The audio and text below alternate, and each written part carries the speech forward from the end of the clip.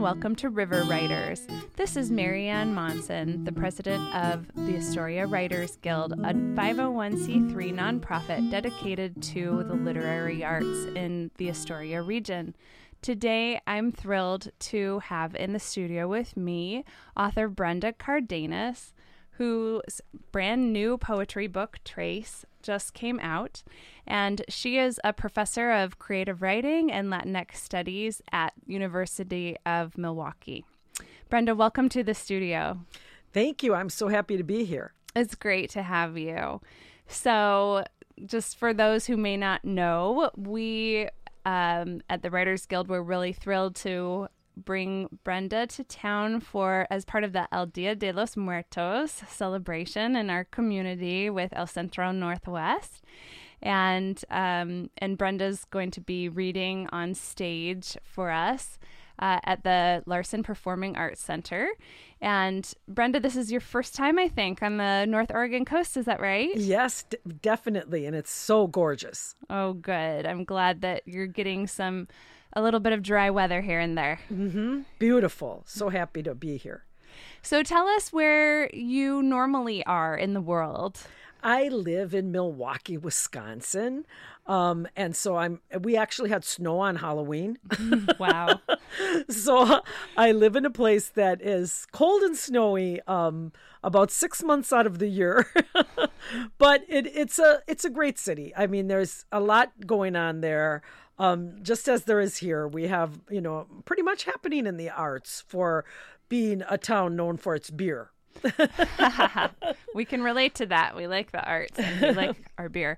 So you are a poet and you're a professor and you're married to a poet and a visual artist. Yes. So very involved in the arts communities. Yes. Yeah, that's wonderful. So why don't you tell us a little bit about your background, like where you grew up and how you came to poetry? Mm-hmm. So I did grow up in Milwaukee, Wisconsin, where I live now. I did live in other places, but then returned to Milwaukee. As an adult, I lived in other places. I grew up on the south side of Milwaukee, not far from where my father and his parents had lived in Milwaukee, which is what we call the barrio, right? The Mexican-American community. And my grandparents actually had the first store in the city that sold Mexican and Puerto Rican food products, along with American food products, a little tiny store. And my grandfather worked the tanneries, and the rest of my family, my father and uncles, they did all kinds of different labor, but it was a very working class family. Drove trucks, worked in factories, all of that kind of work. I actually grew up in the house I'm living in now. My aunt and uncle owned it.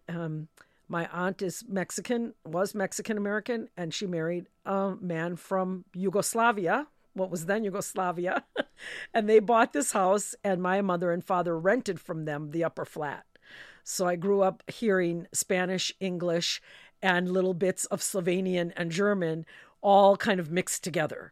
And how did I get into writing? I started writing when I was just a little girl, I don't know, that maybe I was 10, 11, 12 years old, and I would sit in a closet with a flashlight on top of my mother's shoes and write these like little stories and poems. And I think I did that because I didn't want my brothers to see me writing, because my brothers would have made fun of me and said, "What are you doing? Get out and play hoops," instead of sitting there writing. So I hid. And I was lucky enough in high school that there was a creative writing class, and I had some wonderful literature teachers. And although it wasn't very diverse, I fell in love with poetry in my literature classes and got to try writing it in high school. And then when I went to undergrad, I to college, I also took creative writing. I thought I was going to be a journalist at first. And then I took my first journalism class and hated it and realized that wasn't the kind of writing I wanted to do. And so I went to the University of Wisconsin-Milwaukee, where I teach now for undergrad, actually, and started taking creative writing classes there. And from there, it's just been one long, happy party of writing. Since starting off in the closet with the shoes. Yes. I love that. I can just see you there. And what a rich language background, right? To have all those different languages around you. I think the way that children experience language is so just fresh and creative and playful. And I would imagine with all of those different languages, it just made it even more vibrant and exciting. Yeah, I think so. And I would mimic all of them. I would mimic all their different accents when I was a kid, and would, certain words that they used all the time in Spanish. Of course, I used those. And then they were all wanted, of course, back then, they were very concerned. It was a different world then. We didn't have bilingual education, and parents were very concerned that their children learn English so that they could survive and get jobs. And so it was, I would say, if there was a dominant language, it was English, but there was always Spanish mixed into it. And then, like I said, my uncle with his Slovenian, and then he was learning Spanish too. So my aunt and uncle nicknamed me Cacahuate Mantequilla Princess Red Cheeks, which Cacahuate Mantequilla would be like peanut butter, but we would probably say Mantequilla de Cacahuate, right? But they just translated it directly, Cacahuate Mantequilla, and it was my uncle, the Slovenian, who nicknamed me that. Not the Mexicans in the household. That's so funny. Because I always stuck my finger in the peanut butter jar. So that's amazing. I love that. So, I think many people who grow up around a lot of languages do not necessarily retain all of those languages into adulthood. Was there ever a question of you holding on to both Spanish as well as English? Oh, sure. I mean, I do think that my Spanish is a Spanish of the home, right? And so it's my English. I wouldn't want to give a very academic theoretical lecture in Spanish. I'm educated in English, right? So if I were doing something like that, I'd want to do it in English. But so the Spanish is broken, and there's some words that I don't remember, words that but I certainly can make my way around, right, in the language. And my brothers didn't retain it. Interesting. I have two brothers who pretty much let it go. I mean, they know certain words, but they wouldn't be able to necessarily go and speak sentences. Right. So, and my cousins, a few of them retained it, and some of them didn't. And because we're third generation, it was grandparents who were the immigrants. Yeah. And so the second generation were fully bilingual. And then in our generation is when people start to lose it. Yeah. But I was always interested. I loved my grandparents' stories. They would tell us when I was a child. And I never wanted to lose it. Yeah. So I took some classes too, to make sure I could retain, and I could maybe use a little bit more proper grammar. Even though I mess that up sometimes, but yeah.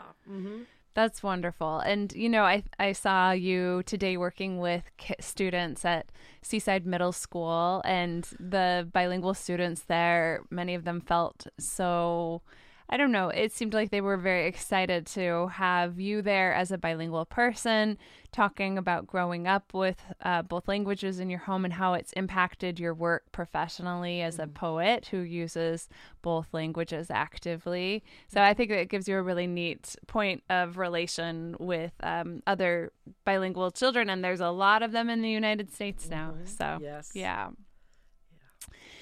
So I would love to maybe have you read one of your poems that uses both languages so our listeners can get a sense of how you do that. I think why don't we start there? How about that? Yeah, I thought I would read a poem that is also works with the El Dia de los Muertos holiday.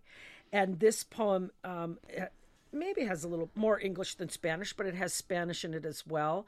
And it also has the Nahuatl word, Zacuan papalotos, or Zacuan papoletos, which are the monarch butterfly is what it means.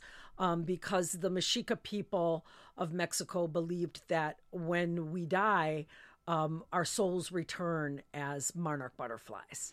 And just to clarify for listeners, that's an indigenous language of Mexico. Yeah, Nahuatl is the indigenous language of the Mexica, and the Mexica are people that are commonly referred to as Aztec. But Aztec really was an empire, not the name of a tribal group. So I've tried to be correct and use, Mexica is actually where we get Mexico from. So cool. Yeah. So this is Zacuan Papalotos. And it was written in memory of Jose Antonio Burciaga, a wonderful, wonderful Chicano writer who lived from 1947 to 1996. And I have a little quote from him, epigraph at the beginning of the poem. He said, "We are chameleons, we become chameleon. We are space between, the black-orange blur of a million monarchs on their 2-generation migration south to fur-crowned Michoacan, where tree trunks will sprout feathers, a forest of paper-thin wings. Our Mexica, cocooned in the membranes de la madre tierra, say we are reborn, Zacuan papalotos, mariposas negras y anaranjadas, in whose sweep the dead whisper. We are between. The flicker of a chameleon's tail that turns his desert blue backbone to jade or pink sand. The snake-skinned fraternal twins of solstice and equinox. The ashen dawn, silvering dusk, la oración as it leaves the lips, the tug from sleep, the glide into dreams that husk our mestizo memory. We are one life passing through the prism of all others, gathering color and song, cempasúchil and drum, to leave a rhythm scattered on the wind, dust tinting the tips of fingers as we slip into our new light." Beautiful. Thank you so much. Thank you. Can you tell the title of that poem again? Zacuan Papalotos. Okay. And this is from your collection, Boomerang. Boomerang, my first book. Your first book. Yeah, that was just gorgeous. Thank you. I think that was a perfect poem to really give our listeners a taste of your work and what we're talking about when we're talking about how you use both languages in this really rich way where the sounds of both languages are enhancing each other. And, poetry is always very closely and finely attuned to sounds of language. I think that's really one of the most basic definitions of what poetry is. But I love how when you are approaching a piece of poetry as a bilingual poet, you have the ability to reach for the sounds in both of these languages. And so it becomes so layered and nuanced. And I just really love all of that. Thank you so much for noticing that. And you're so right that people will ask me a lot of times, why do you mix the two languages? And I say, well, part of it is because that's my first language was Spanglish, right? And because people really do that, but it's not only for that reason. There's also the craft of you can get an interlingual rhyme, or you can get like this interlingual alliteration, right? Because yes, we traffic as poets in sound and in image mostly. The musicality, the internal music of a poem is so much an important part of it. So I love being able to reach for the sounds in more than one language. Yeah. Yeah, because the word may directly translate to something else, but that doesn't mean the sounds translate, which I have always thought would be like an incredibly difficult aspect of attempting to translate poets, from one language to another, poetry from one language to another. I think I can't imagine any more difficult task, actually. Exactly. I so admire those who do it. I know my husband and I were thinking about taking on such a project, and we might still. But it is because you're always losing something. You're either losing the exact meaning or you're losing that musicality. Yeah. And it's a trick to decide what you're going to favor. And also, in any language, English included, right? Words have so many connotations. They have so many layers and nuances, and you can never really translating, you can't really ever do that. So there's this wonderful little couple of lines from this poet, Francisco X. Alarcón. He said, "Un beso is not a kiss."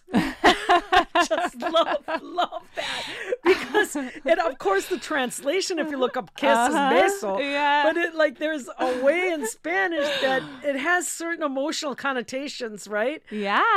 Passion, that to the person who's going to say beso, it doesn't have in the word kiss. Right. I love that. Yeah, that's beautiful. And I wrote down the line "la oración" as it leaves the lips. And so la oración is the prayer in Spanish, but it is not the prayer. It's la oración as it leaves the lips. But I love just kind of that descent into English and the weaving together of it. So, I'm curious what you think about to listeners who don't know Spanish and who maybe find themselves feeling a little bit disoriented or unsure when they come across a word that they're not familiar with. What would your advice be to them? Well, my advice would be, and sometimes I will say to an audience, if you don't understand the Spanish, just dance. That's great. What I mean by that is enjoy the sounds, because I listen to poems in languages I don't speak, and I still can enjoy the music, the rhythms, but also Spanish is so accessible that you can look it up so easily. Now you have it all at your fingertips in the, computer. So you don't have to go to the library. You don't need a big, fat, heavy dictionary, but you can just go into Google and you can translate it. Also, some of it will come, you'll kind of know through context, because, to some degree I contextualize the Spanish. So through the parts of the poems that are in English, you'll get that. And I also write a lot of poems purely in English. So if you were to sit down with a whole book of mine, there would be plenty of poems without a Spanish word in them, that would be accessible to a monolingual English reader. And then there are the ones in there that do mix the languages. Yeah, absolutely. So if you are just tuning in, this is Marianne Monson, and this is River Writers, and produced by the Writers Guild of Astoria. And today I'm talking with author and poet and professor Brenda Cárdenas. So, that idea of how, if someone is solely an English speaker, or I suppose solely a Spanish speaker, how to kind of approach a bilingual poem where you might feel disoriented or unsure because you don't feel, facility with both languages. I think too, when I'm having that experience, one thing I do is I remind myself that for a lot of people in this country, that is their experience on a daily basis, right? And not just in this country, and in any country where people travel and move across language barriers, and so I think it can help create empathy for this is somebody else's experience. I also think that it harkens back to our earliest experiences with language, because that is exactly how we first experience language as babies, right? Is that, you're just as a child taking in these magical words that you don't have any context for. And most of us don't really remember it, but one memory that I have that seems related is I just remember looking at this book on the shelf, and it said The Scarlet Letter, and I would just sit there and imagine, why was the letter scarlet? You know, taking it literally as this letter that like someone would send to someone. But it's just that wonder, you know, that children have when they approach language, and they don't have context. They don't have meaning. All they have is the sounds, you know? And so that's kind of a beautiful thing about being exposed to a language. If you can kind of let yourself go into that place, you know? Yeah. And I love how you said the interlingual poem or translingual poem. It's the same thing for a monolingual reader in Spanish, right? The English words to them are what the Spanish words to somebody monolingual. So I would, give them the same advice. And I'm glad that you mentioned that. There was another thought that came to me as you were speaking, but now it fled my head. If it comes back to you, you can just jump in and throw it in. But, I think I'm really curious about your writing process. Can you tell us a little bit about that, especially with, I would love to know how you navigate the two languages. And do you ever decide to, I think I like that word better in English or in Spanish, and switch it back? Or yes, for sure. And I'm definitely, and sometimes I use all different processes to write, but I love word banks. I just love them, because when you create a word bank, you're starting with language rather than starting with some preconceived notion of what a poem is going to be about. And the poem emerges from these words, and you start writing, or I start writing, something I would have never, ever thought to write about if I hadn't started with that word bank. So sometimes I'll have a word bank that includes both Spanish and English words. Sometimes the word bank is, just English words or just Spanish words. It depends on, what I feel like doing that day. And I also work with a writing group, and we get together every Friday morning on Zoom, and we write together, and we create a communal word bank. What we do is it's all women, and we're all over the country, and we start with a poem that somebody brings, a poem that's been published somewhere, that somebody brings that they really like and that they're interested in, not only for what the poem says, but for what the poet is doing as a craftsperson. And we read that together. We talk about it. What is this poem doing? And we look at several different possibilities then for prompts for our own writing from that. But before we start writing on our own, we make a word bank, a communal word bank. And some of the words that are put in there are words that are coming from the conversation we had just prior. Other words are just like our favorite words for their sounds or for their meanings. And we do it on a Google Doc so that you can see everybody else's words being popped into this, like a grid, like a table, just like you see your own, you see everybody's popping in there. And then we all turn off our sound, we turn off our pictures, and we go away and we each write for a half an hour. And then we come back together and we share.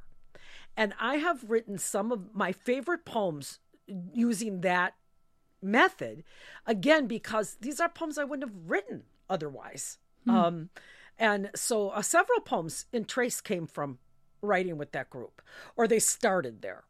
Wow. So we've got a lot of writers who listen to this program. And so I just want to clarify two of the wonderful ideas you just threw out. So one is that you belong to a writing group that is different than a lot of writing groups, because you're not necessarily critiquing each other's work. It's a generative writing group, right? It's a generative writing group. And all of the women in it, we came together because another woman and I, during the pandemic, who are good friends, she's in New York City. She called me one day and said, hey, I did this one thing once. Would you be interested in doing this? She described this process that I just described. And I was about to go on sabbatical. And I said, you bet. I'm there. And then she invited a couple more, and I invited somebody. And then we had 5. Now we've grown to 15. Wow. So we really can't even add anybody anymore. And everybody doesn't come every week. So that makes it possible for everybody to share. If everybody came, we'd be on there forever, and everybody has jobs, and right. Right. But Yes. So But I love that. And I think that might be helpful to some people because, I don't know, it's just quite different. And I think it's a great idea to have a group of supportive other writers and you're coming together for the purpose of setting space aside in your lives to make writing happen right now. So that's really exciting. And I also just want to clarify about the word banks and how you do that. So you might say, like, can you walk us through a little bit more closely about how, like, you would approach, okay, I want to create a word bank of what? Like, what kind of word bank do I want to create for a specific poem? Okay, so, well, it'd be different for a specific poem, but and I can do that. But in this group, we started, the very first time we did it, we each put in 10 words that we loved the meaning of and 10 words we loved the sound of. Right? So you could just... it could just be that way. Now they're coming more organically. They're coming from, some of the words are coming from the conversation and the poem that we read just prior. And some of the words are still just coming from, I love this word, right? Or I just learned this word new, something like that. And so they're kind of randomly being put in there. But if you knew you wanted to write about there was a general theme in mind. Like, for example, today I did a workshop on ekphrasis, writing in response to visual art. So if you were writing a poem in response to a particular painting, I would make a word bank that was just like all the words that come to mind when I look at that particular painting. So what about the color? What about the texture? What about the shapes? What about, anything I might know about the artist? What words relate to the emotions that it evokes in me? And that's what I'd fill my word bank with. If you want to write something about, let's say you read a news headline. A lot of poems come from news headlines. We read something, we see a story, and, maybe you pull some words out of that article and plop them in your word bank. And then some are your own words that are associated with that, But I mean, I kind of like the random ones because that's what ends up in a poem that you would never have come up with that phrase. Yeah, right? That's the surprise element. And, Jericho Brown often will take lines of poems that he's written, separate poems, and then he'll cut them up and then mix them all up. Mm-hmm. And it's very similar to what you're describing here and helps bring in that element of, I would never have thought of that, but also it works, I've done what he does sometimes in the revision process. So I've taken a poem that I've written that something about it just doesn't feel right yet. And I've cut it apart and then remixed it and then realized this is what I should do with this poem. Yeah. I love all of the different ways that we can find to play with language and trick our mind, these like tools, to help make the magic happen. Mm-hmm. So there's so many ways to go about it. Well, Brenda, it's been such a pleasure to talk to you today. And I just want to end with saying that your new book, Trace, is out with Red Hen Press. And congratulations on that. Thank you. Yeah. Thank you. And there's several poems in there that just have some lovely connections, I think, to this area. Forests and fishing and a lot about El Dia de los Muertos, too. Mm-hmm. So it's just been such a pleasure to have you in our community. And thank you, listeners, for joining us today on River Writers. This is Marianne Monson for the Writers Guild of Astoria. Until next time, keep your pencils sharp and the words flowing. Thank you.